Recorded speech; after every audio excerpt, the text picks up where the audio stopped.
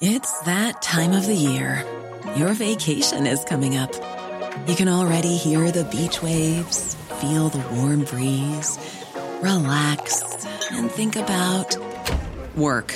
You really, really want it all to work out while you're away. Monday.com gives you and the team that peace of mind. When all work is on one platform and everyone's in sync, things just flow. Wherever you are, tap the banner to go to Monday.com.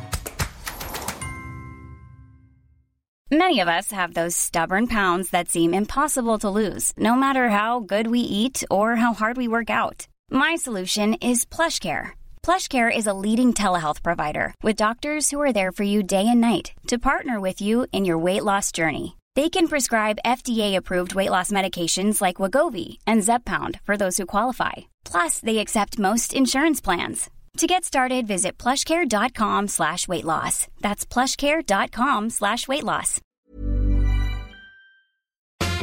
The Late Lunch with Blackstone Motors, Drogheda, Dundalk and Cavan. Discover the all-new Renault Arcana at Blackstone Motors that comes with a 5-year warranty. Call us now to arrange a test drive or visit blackstonemotors.ie for more details. You're very welcome to Tuesday afternoon's Late Lunch on LMFM radio. Did you know this? Well, I didn't until earlier today.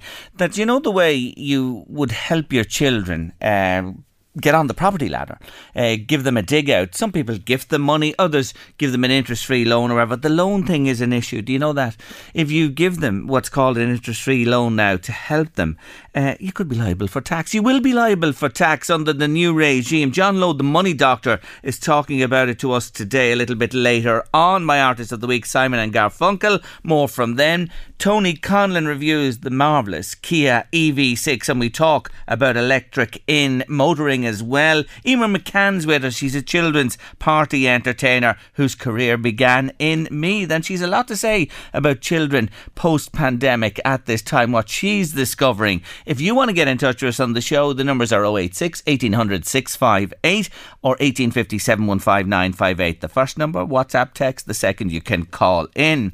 We begin today with a man of the cloth who said mass and then refereed the big match last Sunday. Yes, he was the man in the middle for the Louth senior county final between the champions for 2 years in a row, Monaster Boys, the Martins, winning again, beating St. Machta's in their first final. And he's on the line today. Father Derek Ryan, welcome to the show. Thanks very much. Good afternoon to you, and good afternoon to your listeners as well. Well, Derek, you had a pudding of a game on Sunday. So there wasn't a whiff of controversy bar that penalty you gave the Martins near the end.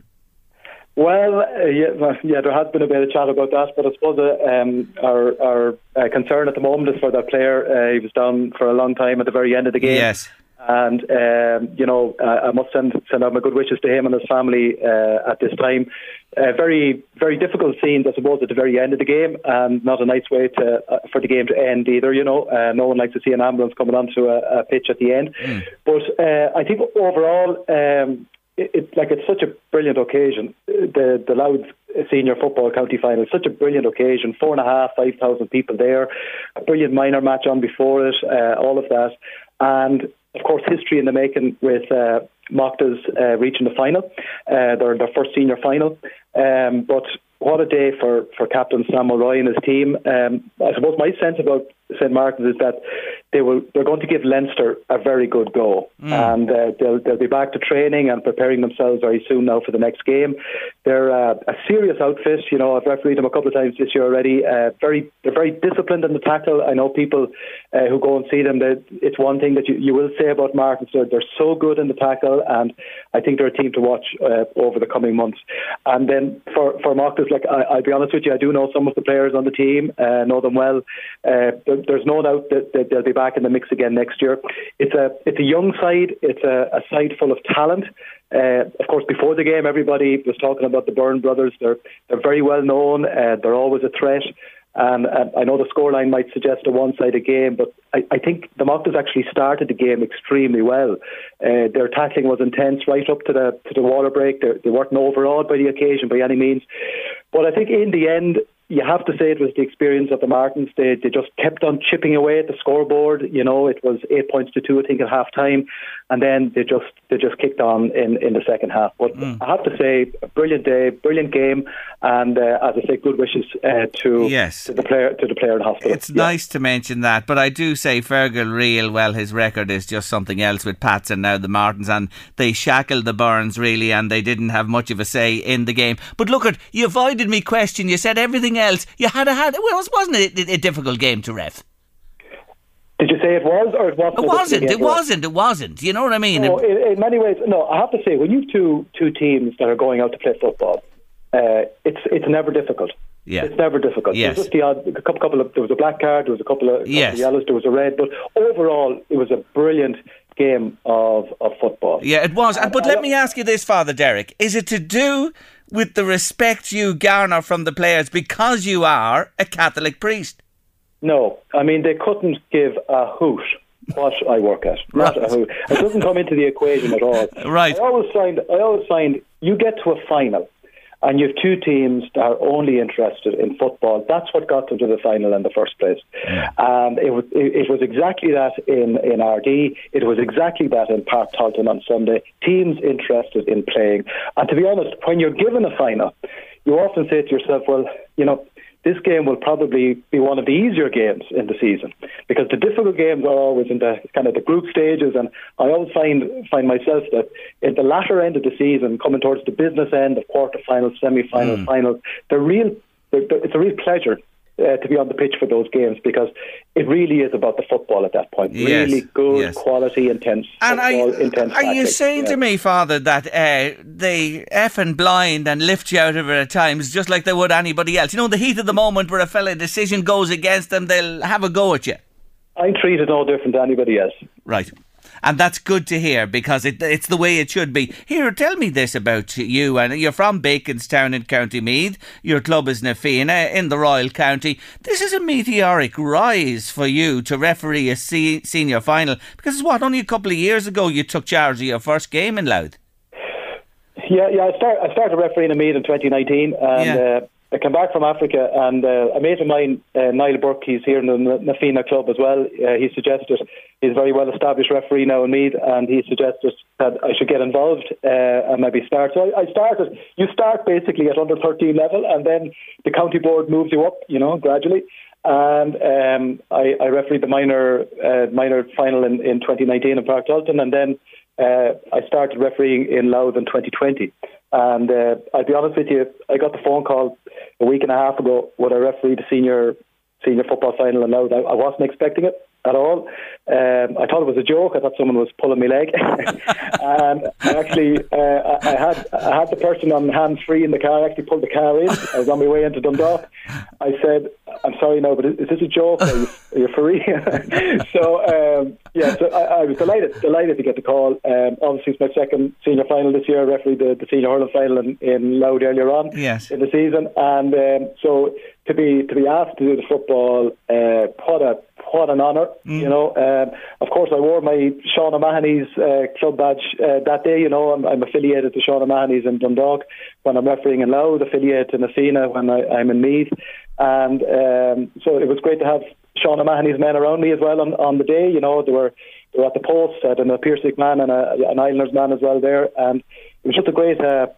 Just great to be involved. Wasn't expecting it at all, but I took it with two hands. Yeah, no, it's a great honour to be awarded the senior final. And while you're on the O'Mahonys, you must have been praying for them a lot this year. They need a lot of prayers the way they're going.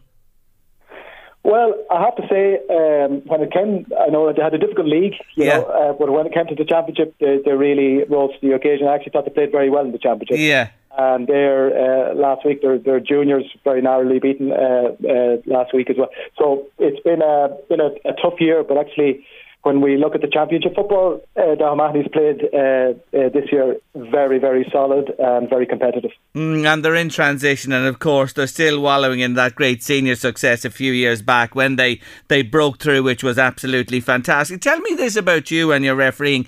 Do you get a little bit nervous the night before thinking of the game or on the run into it, or what's your modus operandi? Have you any superstitions or routines that you stick to? No. Obviously, if you're not nervous, there's something wrong. I'd be nervous now about going to any game. Minor match, doesn't matter. Doesn't matter the occasion. I'd be nervous about going to any game. But I have to say, for something like the final, we did all our preparation in the week leading into the final. And then on the Sunday, we didn't have a meeting at all. We just arrived at the pitch and we enjoyed the day. But there's a lot of preparation that went into the final. My umpires, myself, we met a couple of times.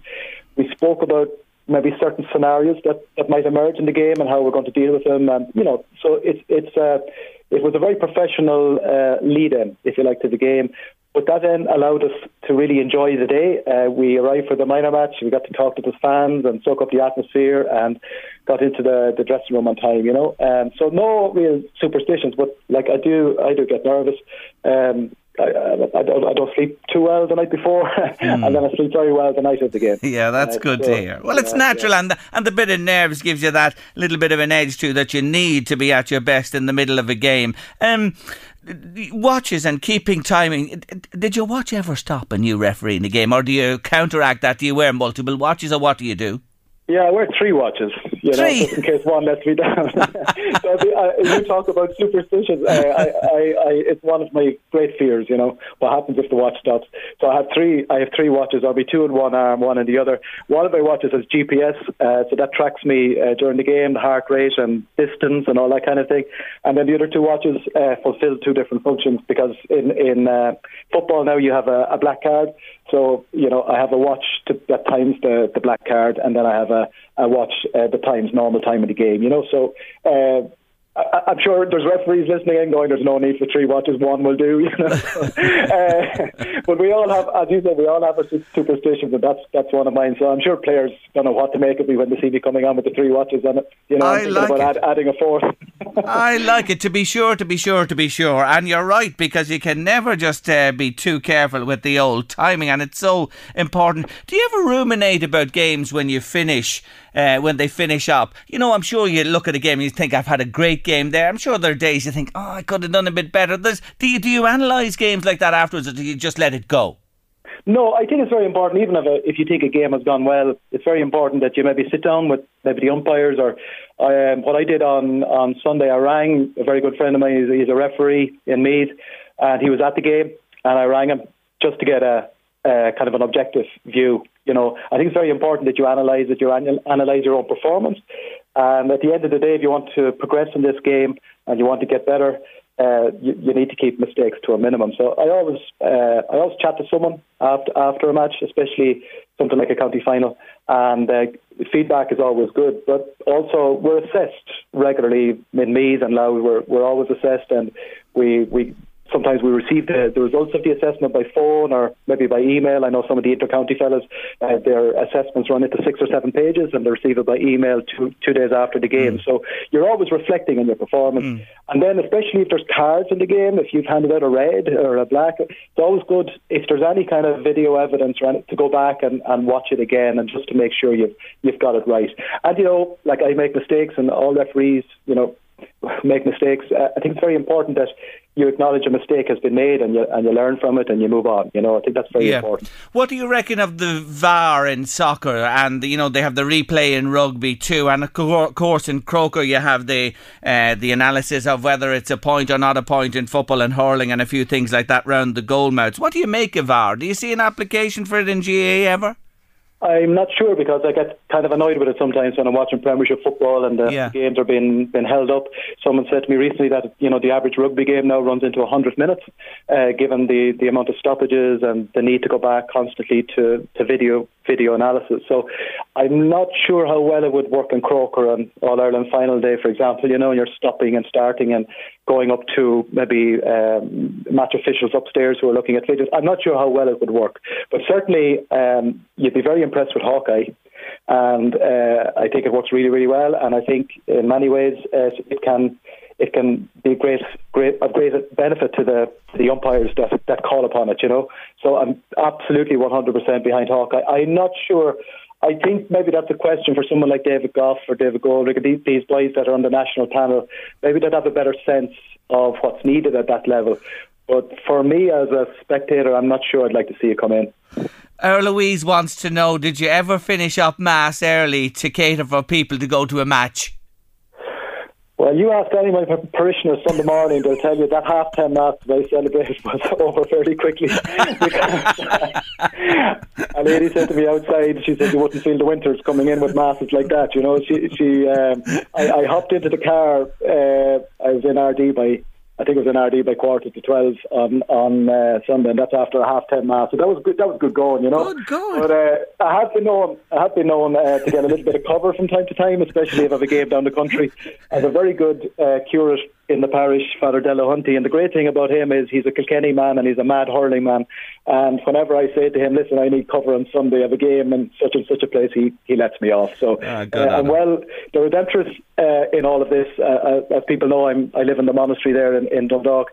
The Redemptorists have been very good and supportive of my refereeing career over the past while. So I have to give them great credit. It's great to hear. Look, just before we finish, you know, you mentioned there analysing games, thinking about decisions. In your book, Father Derek, what do you reckon one or two essential traits a referee must have? What do you need? I often say that common sense, in my opinion, is a big part of the job. But what do you think as the man in the middle with the whistle in charge? I think what's really worked well for me has been the ability to communicate with the player on the pitch during match time. So your ability to explain your decision clearly, using the language of the rule book, and in my opinion, situations on the pitch can be diffused very quickly if you can explain why you're giving a free and explain it in one sentence very clearly and then move on. And I think that's all players are looking for. They're looking for a little bit of respect back from referees, and that's worked really well for me over the past couple of years. So that ability to be able to run and run hard in a game, and at the same time, as you're passing by a player who's giving out to you, listen, this is why I made that decision, you know. And often, in many situations, that has helped me greatly. And secondly, I would say common sense plays a big role in refereeing as well. Yeah, I have to agree with you. You made a very good point there. There's nothing worse than the dictatorial referee who doesn't really explain and just lays down the law and takes that attitude of them. And what you do there is to be commended indeed. Well, listen, well done to you. As I said, it is a meteoric rise. You handled the game really well on Sunday. Many people, loads of plaudits going your way as well from all quarters, Father Derek. And good luck to you with the refereeing career and everything else in the future, your ministry and all else besides. Thanks very much, and thanks to your listeners. God bless. Thank you indeed. Take care of yourself. That's Father Derek Ryan there from the Redemptorists in Dundalk and in charge of the Louth County final on Sunday. And he did a real good job. He really did. There you have it. They don't care about the collar when he's on the field. The abuse flies left, right and centre. That's the way it works. Oh, the heat of the moment in sport. It is something else. Late Lunch, LMFM Radio. Stay with us. We're back in a moment. We still have people coming to us about the cures we were talking about yesterday. Shane, we'll be back to you. Yes, we do know somebody who has a cure for sciatica. RD is the area you'll find the person. We'll let you know about that in due course. Does Father Derek swear at games himself, says a Meath fan? I'm sure he is an owl blast under his breath now and again. Sure, he wouldn't be human if he didn't. These only came to me after he left us on the show. Hi Jerry, can you ask the ref what he thinks of the countdown clock? I like the countdown clock. I think it's a good idea. It's more clear and on the money from my point of view. He's gone now. We can't ask him. That's my opinion for what it's worth. Jerry, it was €20 into the final in Louth. What a disgrace. I was at the Down Senior final. It was £8 sterling. What a difference. Why is that, says a listener today. Now, my next guest is 17 years working with children as an entertainer. She set out on her own in 2009, forming Little Laughs. It's a great name, isn't it? And it all began at a horse show in County Meath. It did indeed, didn't it, Emer McCann? It did. Hi Jerry, how are you? Thanks for having me on. Not at all. Tell us about that day when it all started. You were only a youngster at the time. I was only young, yeah. I had face pains. I can't really recall why, but I was always a little bit arty, and I had so many younger cousins, and I used to practice on their faces, and it wasn't bad, you know. I could do what I could do. So I made up this board with all my face paints on it and went to the Beliver horse show. My mum was on the committee, and I had £1 of face, and I sat there face painting all day, and I left with about £50, and I thought, geez, you know, was all right. You know, that was that was a lot of money. So I kept it up, needless to say, and did it as a sideline. And I used to always, do little jobs for different companies. And it just, here we are, 17 years later, still doing it. Actually, more than that. Oh gosh, I don't want to show my age now, but I'm doing it a long time. Yeah, oh no, don't do that, because I was going to just put 1 and 2 together and make 30 or 40 or something. You know, that way. But look, we're not going to do that today. Don't tell anyone. You're well experienced in the business. In fact, I take it that you have a team of people now work with you in the business. Yeah, I have some wonderful entertainers, actually. Mostly teachers. Because they're great. They're brilliant with kids. They can, handle the parents. They know everything. So their teachers are great, actually. And so most of my entertainers would be teachers that do the private house parties for me. And then, of course, there's subcontractors that I would use all the time for face painting, balloon modelling, glitter tattoos. And that would be the corporate side of the business. And they would invoice me as a subcontractor, and I pay them directly. So, yeah, that's great. Now, corporate obviously has been gone for the past 18 months, but not forever, I hope. It's on the way back, and please God, we will weather this storm that we're going through at the moment. I take it you lost most of the children's parties as well with lockdown, so that wasn't a runner either, was it? No, not at all. We lost everything, really. And sadly, I had actually just opened a venue in Santry, and I had put a lot of money into a unit there, and we were hosting the parties, and it was all wonderful for 6 months. And then, unfortunately, COVID hit, and it wiped the whole lot. Now, my landlord was amazing. Carlsberg landlord, he was fantastic. So he was brilliant. But then my lease was up in April 21. And at that point, everything was just so uncertain. I had to pull the plug on the lot. So that was unfortunate.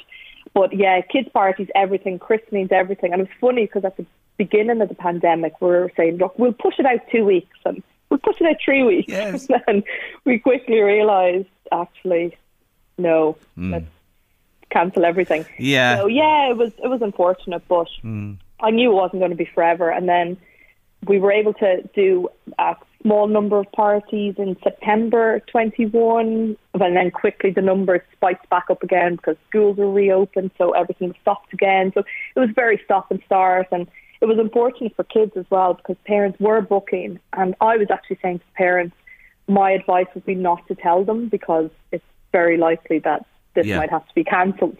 So a lot of them were doing that to avoid disappointment. But yeah, then of course after Christmas numbers were high again. But since June this year, we've been steadily going. You're flying. You are flying since then. And it's great, yeah. It's great, and I hope it continues to as well. There's always rumours and mumblings in the background with case numbers, but look, I think it's becoming more apparent that this is something we will have to live with. Take as many safety precautions as we can with the vaccinations, this new antiviral drug that's on the way, and the hands and face and all that type of thing. So please God, we will be able to get through this without the severity of what we've experienced in the past. I'm laughing to myself. I couldn't agree with you more about that thing. We'll be all right in 6 weeks, 6 months, a year. Oh my God. And here we are nearly 2 years later, nearly in the same boat. But anyway, not quite. Anyway, one thing I was to say to you about, resuming and it getting going again for you from June of this year. Have parents gone buck mad maybe and, really splashed out if children missed a party, say, last year? Yeah, a little bit. Like, not crazy, but there has been a lot of, I really want to make it extra special this year. And I get that. I have 2 kids myself, and my daughter's in April, and so she kind of missed 2 birthdays. So you have got that where parents are not necessarily going really big, that they're having lots of kids. We've only had, I think, 2 over 15 parties, children attending. Right. But what they've been doing is we do a lovely luxury picnic, so it's gorgeous, and the setup is beautiful. It's a lace tent and it's a table, it's gorgeous. But they want that plus the arts and crafts party or our tie-dye party. Or the other day I set up a teepee party for somebody, and then they got me back that evening to do slime with the kids, which has never happened before. So you're seeing that little trend where parents want to make it a bit extra special for them this year. And it has been hard on kids. I get that because Yeah, because it's been a tough time for them too. And I'm going to come on to that in a moment. But that's just to give a feel for it. Those you've mentioned there are but a sample of what you do. Theme parties, different events, the colouring, the faces, you name it. It's the sky's the limit. I'm always adding. Yes. The tie-dye party's a new one. We just added that this year. So that's really popular, where we would go and show the kids a variety of tie-dye T-shirts that we've made earlier, and the kids would pick what design they want, and we help them get their T-shirts ready, and then we do glitter tattoos on them, music, dancing, stuff like that, and then we do slime parties, arts and crafts, teepee slumber parties, very popular. We've been doing that about 4 years. We were the first person to do it actually in the south of Ireland, but that's hugely popular. And then of course we do puppets and magic, but not as much now. We tend to like the slightly older girls there. Yes. And tell me this, boys versus girls, is there a difference? Are the young fellas harder to handle? Oh, they are. They're lovely, but they're just, I have one. I can't flag them too much, but boys can be just busy, and they're just a little bit busier, but with the 5-year-old parties, we do a puppet and magic party, and certainly the boys stand out a little bit, like a spade, but look, they're only kids, they're only playing, and they just tend to be a little bit more boisterous, but there's no badness in them. Yes, and do you see the personalities? Can you see the leaders? Can you see the ones who demur, who are quiet, and all else in between? Is that apparent in your work? Yeah, it is, to be fair. Like the other day actually I did a party, and the birthday child was very reserved and she was very quiet, and a couple of her friends were full of beans and were chat. So in that instance you just have to make sure that you direct questions to the birthday girl or to another child that's a little bit more reserved, because certainly there's bigger personalities that would always stand out everywhere, and that doesn't change. Even in adulthood, there's bigger personalities. So you certainly see it with children, and some of them are just very confident. So you definitely do see the difference. Do you feel in the time you're doing it, when you mentioned the number of years that you're at this, that you've seen a confidence build, a change in Irish children? Slightly.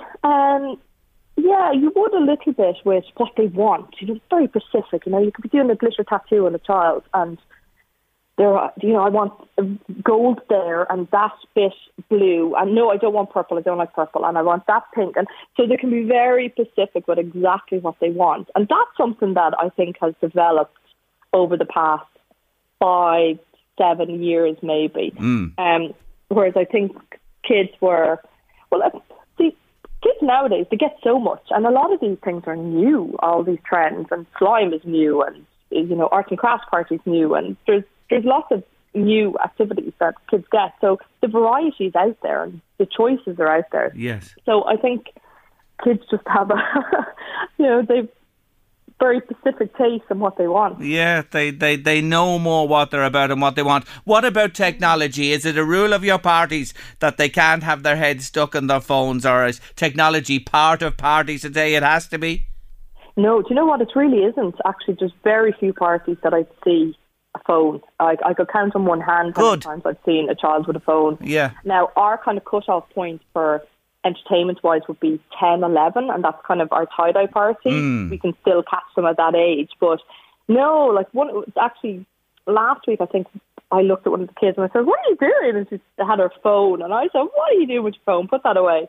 But it was only we laughed and it was gone, and that was it. But I can't remember the last time I saw a child with a phone at a party. I'm delighted to hear that. You've renewed my faith in humanity today, even by telling me that, because it just shows you children should be children, use their imaginations, enjoy and participate. I'm always saying that to the kids, and I'm always saying that particularly to the older girls. I say, don't be in a hurry to grow up.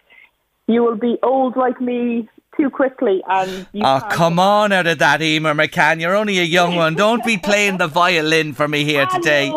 Yes, I know what you're saying. In such a hurry to pass their teens, and they want to be older. And I just remind them, don't be in a hurry. Enjoy being young, because you can't go back.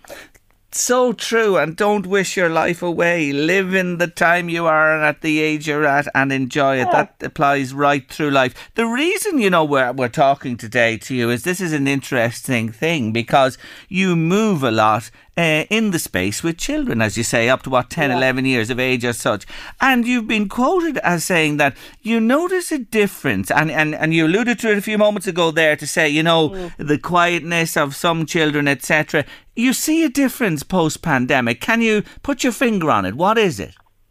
It's just children suffer with anxiety, and a lot of children need that social interaction. They need routines, they need structure, and they need school, and they need their friends. And unfortunately, with the pandemic, it's just homeschooling, possibly an only child, or in people that are out of their environment.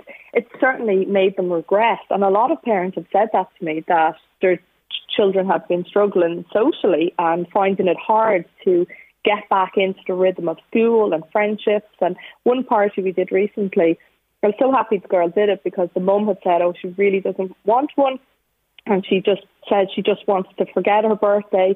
Anyway, she went and she did it. And she had an arts and crafts party, and she invited 7 or 8 of her friends from school, and she had the best time. And her mum was so relieved just to see her being a normal child, having her birthday party. But definitely the anxiety levels were there for her, which is very sad. And I'm hearing that a lot from parents. Would I be overstepping the mark to say that the fussy parent could be the most difficult aspect of your job? Honestly, 95% of the parents we meet are fabulous, and I've created great friendships from them. Some parents, I think, have a different level of anxiety when they're planning parties. And to be honest, I don't exactly host them very well myself. And when I'm having people over, I'd be a bit flappy and, trying to get everything. And some parents just take it in their stride. They have, grand, everyone's here and there's no issues. And then other parents they want to know every minute of what we're doing. But to be honest, Jerry, that's what we do. I say to them, look, if you're doing a party from 2 to 5, we will arrive at, we'll kick off for 2:30, but we'll be there from 2 to set up. So I'll be there, the music will be there, I'll be chatting and meeting the kids as they're coming in. Then we'll do X, Y, Z. So I lay it all out. I say, you can feed the kids at this time. Don't forget this. I give them tips. And you can feel the sense of, okay, their shoulders are coming down, they're starting to relax, and they know that we know what we're doing, and there's a rhythm. There's going to be a bum, bum, bum agenda, and it's all set out for the 3 hours, and they're happy. You leave nothing to chance. I know this, and it's so reassuring to hear that. I'm just thinking, no pressure for your own too when the birthday parties are on. Has to be the best in the country, or else, mammy. That's what everyone said, but that's like a mechanic. They always drive the worst cars. And honestly, my kids don't want me. I said to my daughter, what would we do for your birthday? And now it didn't happen because COVID hit. But I said, what would we do for your birthday, for your 4th birthday? And she said, I'd like to go to Funky Monkeys. It's like a play centre. And Mammy's work, because at that point I had the venue in Santry. And I said, you can only pick one. And she looked at me and she very sympathetically said, okay, well, I'll go to your work another time then, okay? Very diplomatic. So, now she might want me when she's older because I think I might be a little bit cooler, but I'm probably just not cool enough for them yet. Indeed you are. Anyway, look at you doing great stuff, and I know people love you, and continued success to you, and I'm delighted to hear that the world is opening up. But a message to parents today, do take cognizance of the time we've been through and the effect it's had on your children. That's an important message today. Little laughs, littlelaughs.ie. littlelaughs.ie. All about creating memories, isn't it, Jerry? It certainly is, and I've enjoyed, and I will have this in my memory for a while today, my conversation with you. So. Thank you for joining me, Emer. Thanks for having me. Not at all. Take care of yourself. Bye-bye. That's Emer McCann there, children's party entertainer. And look, so much sense spoken by that wonderful lady there. Yes, don't wish your life away is another important message. Christy Moore and Ordinary Man on your late lunch this Tuesday afternoon, 1985, 36 years ago, and it's still as relevant today, isn't it, as the first day that song came out, and Christy going strong still, and we wish him well. Birthday parties, Louise, what's your modus operandi with birthday parties? Were you one for holding parties for your children at home, or did you go somewhere for the party? I tell my kids they're leap year babies. Their birthdays once every 4 years. I love it. Ah, you're a bloody grouch. I knew it. The poor children. No, you're only joking me there now. Come on. I'm saying there's people would love to have leap year birthdays. I really do. Out or home, did you do a combination of both? Well, see, my kids are born in March and November. Yeah. So they always want the bounce castles, and that weather, I think it snowed one day. Oh, desperate. So we used to go to the Kangaroo Club, and they're all kind of closed now. So you'd go out and invite children to meet there, would you? No, I have to say with my when they were two, littler. Yes, well with my two, we used to always have the birthdays in the house, and the friends would arrive and they'd wreck the joint. They'd all go home. But that was it. You let them do what they wanted to do, and we had January and December. You see what I mean? Yeah, they were same as that time of year, and we've hosted a couple of birthdays for Miss Ava Flynn in our back garden. The last one was a bouncy castle, 2019 at this stage. The poor little thing, she hasn't had a party, 2020, 2021 in March either. I remember the last one, a friend of hers arrived late, about an hour late for the party. Anyway, she got some of it towards the end, but there was a mix-up in times. You've had that mix-up, haven't you? Yeah. Pearl Cohen, I was only about 4 or 5 when we got invited to a party in the Kangaroo Club, and he was so excited and present and everything, and arrived and all the kids were together, and he ran over with the present, and the mother kind of looked at me and went, actually they're all going home. My heart went out. The party was over. You see, that's why you have something in common with Father Derek Ryan, our first guest today. You need 3 watches. I definitely need an alarm going off somewhere anyway. Yes, you do. The poor young fella and the birthday party. And I know my youngest kind of missed his for the last 2 years with COVID, so he hadn't any, and before that he was a bit young. So next year will be his probably first, please God, birthday as such. He can invite people. So you've had the leap year because of COVID, you see. You've been able to, but it's shocking for them who've missed it, because the little party, they love the day, and it's a special day for them. It really, really is. I think I'm going to try and persuade him and whatever little friends that come over that it's going to be a cleaning party. What do you think? Will we get away with it? Here's a brush, here's a hoover. And you all think she's lovely. Isn't Louise lovely? Isn't she just lovely? She's going to have a party when the children clean the house from top to bottom, so she doesn't have to do it. Now you have the real Louise coming out here. You do indeed. Spent 3 months growing cobwebs for Halloween. You're the best. Yes, and Blackstone leads us nicely into our regular motoring segment, and joining me as usual is Tony Conlon. Hello, Tony. Hi, Jerry. Great to have you with us again today. Now, Tony, I'm jealous of you. Sure, I'm always jealous of you with the range of cars you have the opportunity to drive. But we're going to talk today first about the star of the recent Drogheda Motor Show, the Kia EV6 fully electric crossover. Tony, you've been behind the wheel. What do you make of it? Yeah, I lived with it for 24 hours, Jerry, and I saw the Pulse models from all over, their dealerships from all over Ireland to get the press into them and all this as early as possible. And I just look, Jerry, I'm a little bit more reluctant to some of my younger motor and rider colleagues to submit to kind of the notion that the combustion engine car should be a thing of the past by 2030. But there's no doubt at all about it. I accept it. I'm a little bit more wary about it. I accept there's something going to happen there, all right. There's going to be an increase in electric sales, that be no doubt at all about. And if you have cars like the EV6 from Kia, the likes of this model is going to pave the way. Now, you might say it's an awful price. No, do you know what? When you compare it with some of these American versions, we won't go into too big names of them. It starts off at 50 grand. The one you really want is 54,345. It's 528 to 506 of a range on it, electricity, and it's pure, beautiful look. It is, Tony. It's a sensational looking car, I have to say. So 300 miles plus in the base model. You're saying it has a higher range, has it in the GT line?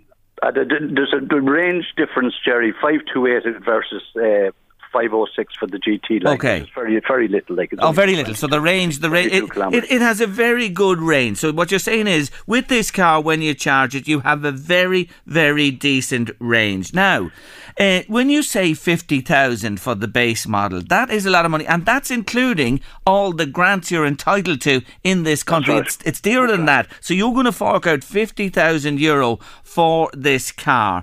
It's a huge difference when you look at it, say, diesel or petrol counterparts. There's a big gap, Tony. There is a gap, Jerry, but there is no diesel counterpart EV6. Like, it's a standalone, basically beautiful, modern design vehicle, and they have received 200 pre-orders on it. Yeah, I'd say the whole problem is going to be trying to get them, really. But on saying that, there is a gap, and you know, like, there is a gap there, okay, but it's so distinctive, Jerry. It makes such an impact on one. It's a modern impact, both inside and out. Like, even with the 12.3-inch twin seamless curved screens on the dash, like, and it's not minimalistic either. There's still buttons there, and I'm glad to see that from a safety perspective too. The one is now taking the eyes off the road for touch screens. There's all the power in the world, like the 168 kilowatt, that's 225 brake horsepower. Wow. Motors, twin. You know, the thing people are missing out on electric cars is, and they really want to touch the button on this one, they are extremely fast. They are extremely fast. Like most electric cars could pull alongside traffic lights. You could have a traffic light Grand Prix against many hot hatchback, and the electric car, if it was in sport mode, will knock the socks off it. Okay, that's what people want to be reasonable about and watch out for. You know? Yeah, so there's no compromising on power. It can hit the high numbers on the clock once you're within the speed limit wherever you're driving. It's a cool looking car. It has the power. It has all the technology, as I said. If there was one thing you were to say about the EV6, would it be that back of the car, backseat passengers or whatever, the headroom, if you have tall passengers, it's sleeky, you see. It dips down at the back, doesn't it? Yeah, there's a sloping roof on it, all right, Jerry. And to be truthful with you, while I did sit there, I'm not the tallest in the world, but I could be imaginative about it. I didn't think it was going to be very restrictive. What I thought about it was that it's a very substantial, beautifully designed car. And when I say substantial, like, it's 520 to 1,300 litres of boot space. Now, that's enough to go to any golf club and bring your mate with you. There's a difference there, and the big difference is range and style. And it's when you hear people saying it's a crossover, Jerry. Of course, while the Tesla is a saloon, and when you hear people saying, God, it's beautiful, or I'd rather, if I was buying it, I would buy it maybe before a Tesla. That's kind of saying something too, like, you know. Yes, so yes, it can charge the battery from 10 to 80%, Jerry, in about 18 minutes. That's another aspect of it. But they're the plus factors. Like, the electrics are getting better. Let me know what it's all about. Cupra, who was part of the SEAT group, introduced the Cupra Earth yesterday. Left-hand drive ones come over from Barcelona, and they will have a range from about 428 to over 500 also, based on the ID3 Volkswagen. But let me tell you, the Spanish are very good at doing style, and they've done a fantastic job also in styling this car. But let's go back to the EV6. It's going to open the doors. It's going to get a lot of people into electric. And, you know, I was in a shop there recently, and we're looking at power tools and this sort of thing, and the amount, I felt like it might be a little bit hesitant, but change into electric and all that. I know what's going to happen. And there is a little bit of hesitation, Jerry. In my background, there's two mechanics in the Conlon family, so there was. And we got many of me was put on the table, like, from working on diesel and working on petrol. And I'm just a little bit frightened that someone can draw a line and say that there's going to be no petrol use sales, no diesel use sales for 2030. And the reason I'm frightened about this is that I'm wondering, is there thought going into it? It's after taking little countries like Ireland 100 years, Jerry, 100 years to get 2.2 to 2.3 million voters. That's our car park. How are we going to get another million within 8 years? Maybe we will. Maybe the government will do something every week of the year for us and give us a heap of grants and everything. That's another interesting factor. And I hear where you're coming from as well, and it brings me back to the point that I made there, and it might have got lost a little in our conversation. The point I was making was this, Tony. I was sitting down working out a little equation here. If you had, let's take the EV6 at 50,000, right? And a similar type car you look at in a diesel, maybe a 1-year-old diesel or something like that, or even in new one, or if you go the petrol route either. And say, Tony, you spend 100 to 120 euro in fuel. You're not a mad, driver. On average, 120, 150. Let's say 150 a month on fuel, and you multiply that out over the year. You know what I mean? Yes. And you look at the differential in price to go fully electric or stick with the diesel. You're going to stay with the diesel, Tony. Well, as a fellow used to say years ago, Jerry, like £500, or they go back pounds then, or £1,000 will buy an awful lot of diesel or petrol. So it's very valid what you're saying there. The whole thing about it is people need to tread very carefully. Can I give you another very interesting little bit of information? And it came from a colleague of mine. He's a website called Wheels and Fields, and I asked his permission could I use it because I think it's a great bit of research. If you take an average SUV plug-in hybrid, right, and he's done the exercise in this because he weighed them, and there's a 400 kilo difference. Now that's something like 8 bags of what do you call it, meal or whatever, or 16, 25 kilo bags of spuds of coal or something that you're constantly carrying around as an extra weight factor due to batteries and motors and everything else. So there's research and everything, and I keep saying it, just people do your research. You couldn't do enough of it. That's taking the carb weight now, Jerry. 400 different kilo between a plug-in hybrid and the equivalent 2-litre diesel version.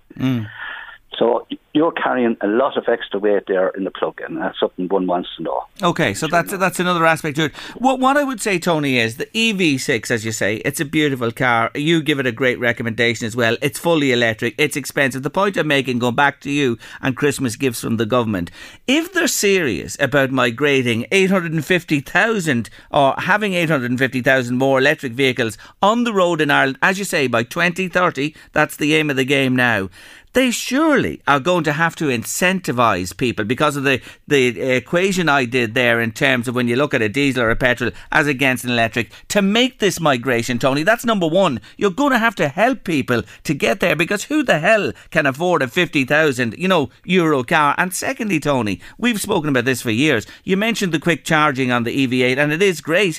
18 minutes, 0 to 80% on the specialised chargers. At home it will take a lot longer, but you'll have that point to do it overnight. We haven't got the network of charging either yet, Tony. No, we don't, and we have some privatised ones that would cost you as much as a tank full of diesel to charge your car, and they're the ones you want to watch out for too.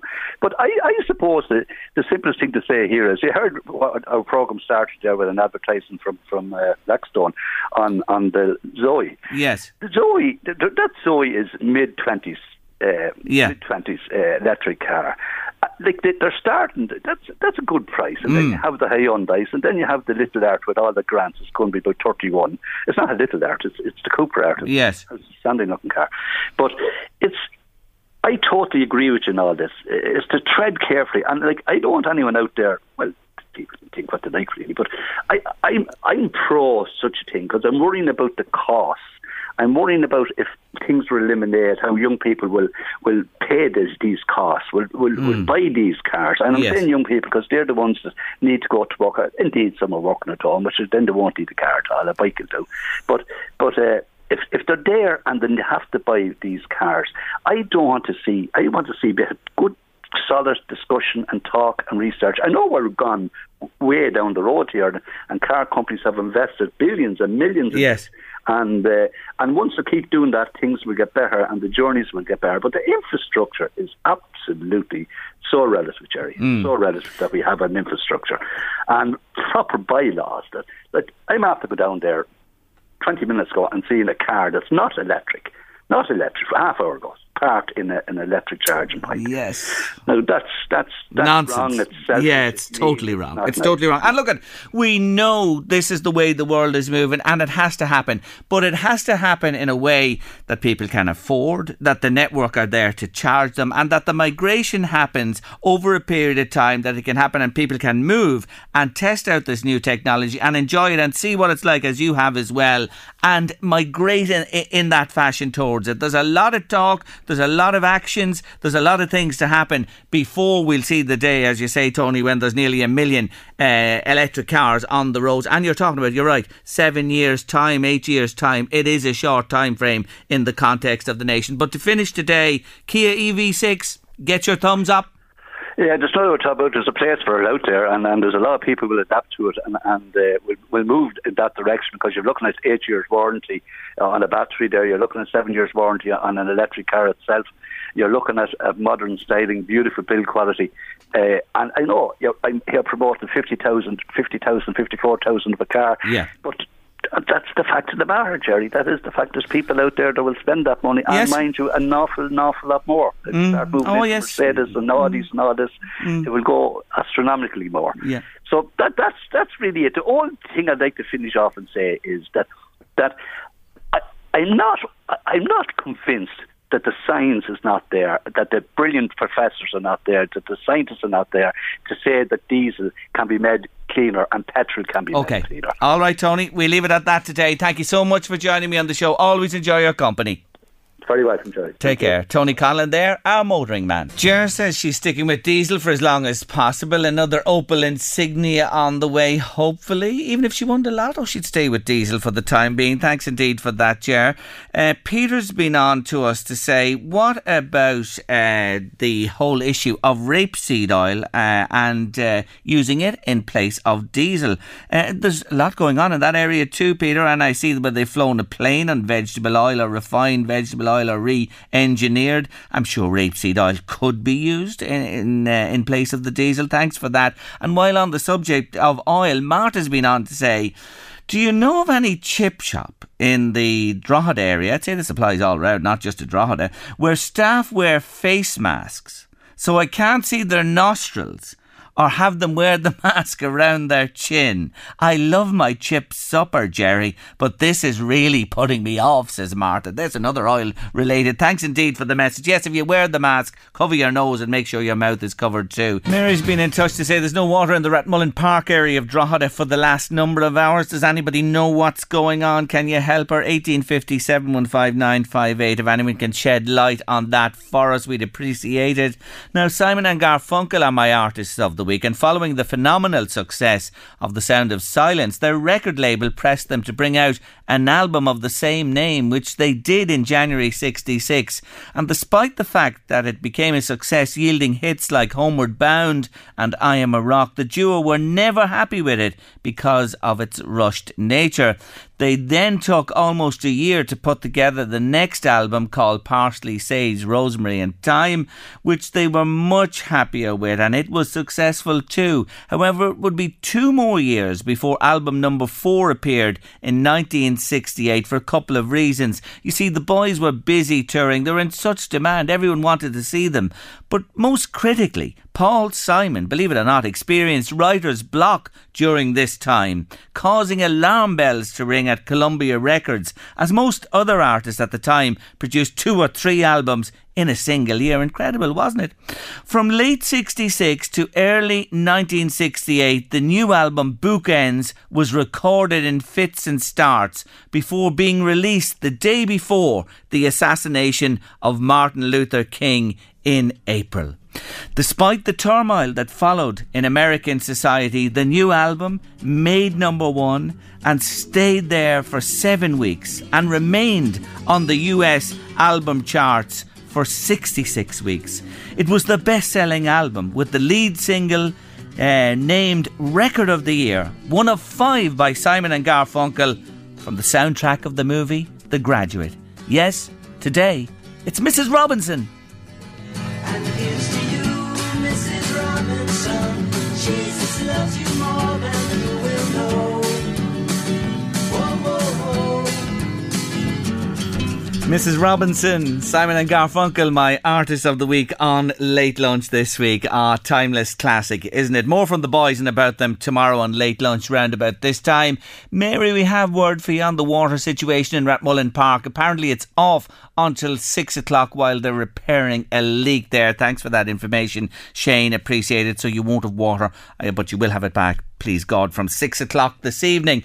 He must have thought I'd fallen out with him. It's that long since I've had a word with John Lowe, the money doctor. Hello, John. Hello, Jerry. Good afternoon to you and your listeners. Thank you very much for joining me. Well, John, I'm dismayed when I read news today that there's a change in the taxation when it comes to mum and dad helping out children get on the property ladder. What's happening, John? Okay, it's a very interesting topic, to be honest, because up to now, when parents gave an interest-free loan to a child, to their child to help them buy a house, the benefit in kind to the child was assessed as the interest the parent could have got if the money was on a deposit account. So current rates, Jerry, the very best demand rate at the moment is 0.01%. Take the dirt tax off that, it's 0.0067%. So it's not going to be much of a kind of a interest bill for that child. However, next year, the BIK will be based on the rate the child would pay if it was a mortgage. So they're changing the rules completely here. So the cheapest standard variable rate would be 3.15%. John, this is not helping anybody, is it really? Okay, there's a couple of things here. One, it's not really such a huge issue because many lenders, and we represent most of the lenders, would not be happy to see a parental loan as part of the borrower's input to a house purchase. Do you know the way you've got 3.5 times your income? If you had a car loan, €200 a month, the lender will get 12 of those repayments, that's 2,400, and knock it off your income. Really? And that depletes your eligibility for mortgage borrowing, by 3.5 times. So therefore, if you had a loan then to your parents and you disclose it as a loan, then it's it's going to be taken off your income, and therefore you're going to have less money to be able to borrow.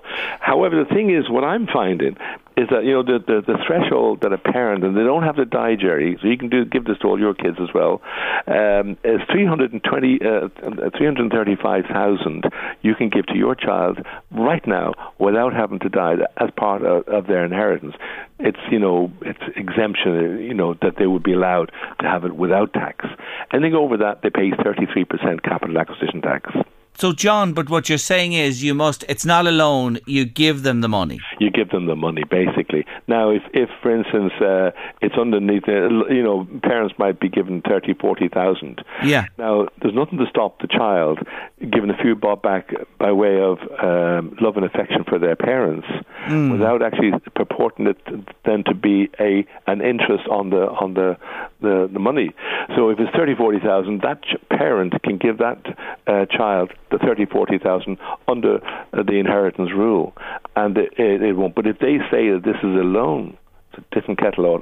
Okay, so the loan option is that, and maybe parents are tight enough, and if they were to give 30,000 or 40,000, that's money they've put away for their later life themselves, and really only they can give it as a loan format. But must you declare that? Well, you'd have to, if it's a loan facility that they want back. Yeah. It would affect the applicants who are looking for the mortgage. Okay. So it'll affect them, number one. But number two, it would be far easier for that parent or parents to give the money and say it is a gift under the exemption rule for inheritance. Okay, so that's your advice today, that to steer away from this loan thing at all costs. Because for every 100,000 you're going to be paying 3,150 a year. And you don't want that at all. So the message from John Lowe today is, give it as part of the 335,000 that you're able to bequeath to a child anyway. Yeah. That's another thing then, Jerry. If they did go ahead with the 3,150, they had to pay every year on 100,000, and they borrowed 100,000. The parents can also give back their child 3,000 a year under the gift tax exemption. Okay, so I've known about that. That is always there. Just 3,000. No, not a penny more, not a penny less. Though that supposedly was. I think the finance bill may still come out with it yet. Maybe going up to 5,000. Okay, but at the minute you can give any child up to 3,000 a year with no tax implications on either side. You can give anybody, including me. a year. John, Coles to Newcastle, and Newcastle have enough money now with their new owners anyway. But John, don't be coming on here crying the poor mouth on late lunch this afternoon. Well, I've got to try once or twice, Jerry. You know, you have been taking money off me off the golf course, so I've got to get it back some way. I have to hand it to you. But look at John, overall, you know this from dealing with people. When an amount of money is given by parents to children in terms of a transaction to buy a house, that has to be signed off and everything in a proper manner, doesn't it? Actually, you're right, because if there is a parental gift, it has to be actually written and signed by the parent to give to the child, so the child can go to the lender or to the likes of ourselves to give to the lender, saying that this is a gift. And as I say, the threshold is 335,000. Now, believe it or not, I'm coming across some parents who are wealthy enough who can actually give that without having to worry about the future. And you know, aren't they so fortunate that they can do that? But I know you have to sign it off because I think it comes in under the legalities that you might at sometime down the road claim that you have an interest in the property. You know what I mean? That's exactly why. But because you have no interest, this is a pure gift. And therefore, because if, for instance, there was a right of residence, that would be another disaster, because the lenders don't like that, because it means that their security is compromised. Yes. So look at what your message today to everybody is. There are ways around this. Don't be alarmed by the headline. Do it in a different fashion. There's many ways around that, but you won't have to, kind of go to the rigmarole of saying that this is a loan and you're going to be paying, minimum 3% plus. Yes, a year. And it would alarm me because without help, an awful lot of young people, because of the situation we find ourselves in today, I don't have to tell you, John, wouldn't be able to get their foot on the ladder without some assistance. That's it, exactly. But don't forget this also from the parental point of view. Those parents have come through one of the worst recessions ever, like 14 years ago, and they're still. I'm a PIP as well, which is a personal insolvency practitioner, and I'm still coming across people who have negative equity in their homes, and they still can't, and they're still paying a mortgage, and they're well in their 60s. Yes, and it's an awful situation to find yourself in when you never expected at that time of your life to be, shackled. Those kind of people can't afford to give a few bob away to their children, much and all as they would love to. Yes, and there are a lot of people in that boat as well. You won't go wrong by checking out moneydoctors.ie. That's moneydoctors.ie. Mr. Lowe and his team will be only happy to look after you. John, you're great. Thank you for joining me. Thanks a lot, Jerry. Talk to you again soon. Bye. Take care of yourself. Bye-bye. That is Mr. John Lowe there, good friend of ours on Late Lunch, bringing to an end Tuesday's Late Lunch on LMFM Radio. Tomorrow on the show, Graham Geraghty is joining us. Well, I don't have to tell you, the man has been through the mill in recent times, and he's going to talk about what happened to him and how he is now. Adrienne O'Reilly is with us. She's the new CEO of Dignity for Patients. She's from the North East. And Emma Jane Clark will be with us too.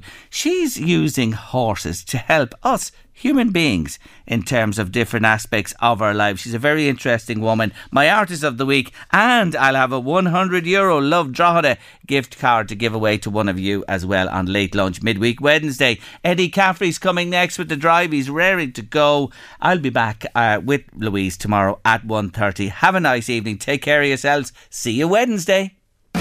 The Late Lunch with Blackstone Motors, Drogheda, Dundalk and Cavan. Let Blackstone Motors find the perfect car for you. With over 300 cars to choose from, we have the biggest selection of pre-owned cars in Drogheda, Dundalk and Cavan. Low APR and zero deposit packages available. See blackstonemotors.ie for more details. Imagine the softest sheets you've ever felt. Now imagine them getting even softer over time. That's what you'll feel with Boll & Branch's organic cotton sheets. In a recent customer survey, 96% replied that Boll & Branch sheets get softer with every wash. Start getting your best night's sleep in these sheets that get softer and softer for years to come. Try their sheets with a 30-night guarantee. Plus, get 15% off your first order at bollandbranch.com. Code BUTTERY. Exclusions apply. See site for details. This Mother's Day, celebrate the extraordinary women in your life with a heartfelt gift from Blue Nile. Whether it's for your mom, a mother figure, or yourself as a mom, find that perfect piece to express your love and appreciation. Explore Blue Nile's exquisite pearls and mesmerizing gemstones that she's sure to love. Enjoy fast shipping options like guaranteed free shipping and returns. Make this Mother's Day unforgettable with a piece from Blue Nile. Right now, get up to 50% off at BlueNile.com. That's BlueNile.com. Hey, it's Paige DeSorbo from Giggly Squad. High quality fashion without the price tag. Say hello to Quince. I'm snagging high-end essentials like cozy cashmere sweaters, sleek leather jackets, fine jewelry, and so much more. With Quince being 50 to 80% less than similar brands. And they partner with factories that prioritize safe, ethical, and responsible manufacturing. I love that. Luxury quality within reach. Go to quince.com/style to get free shipping and 365-day returns on your next order. Quince.com/style. Planning for your next trip? Elevate your travel style with Quince. Quince has all the jet-setting essentials you'll want for your next getaway, like European linen, premium luggage options, buttery soft Italian leather bags, and so much more. And it's all priced at 50 to 80% less than similar brands. Plus, Quince only works with factories that use safe and ethical manufacturing practices. Pack your bags with high-quality essentials you'll be wearing for vacations to come with Quince. Go to quince.com/trip for free shipping and 365-day returns.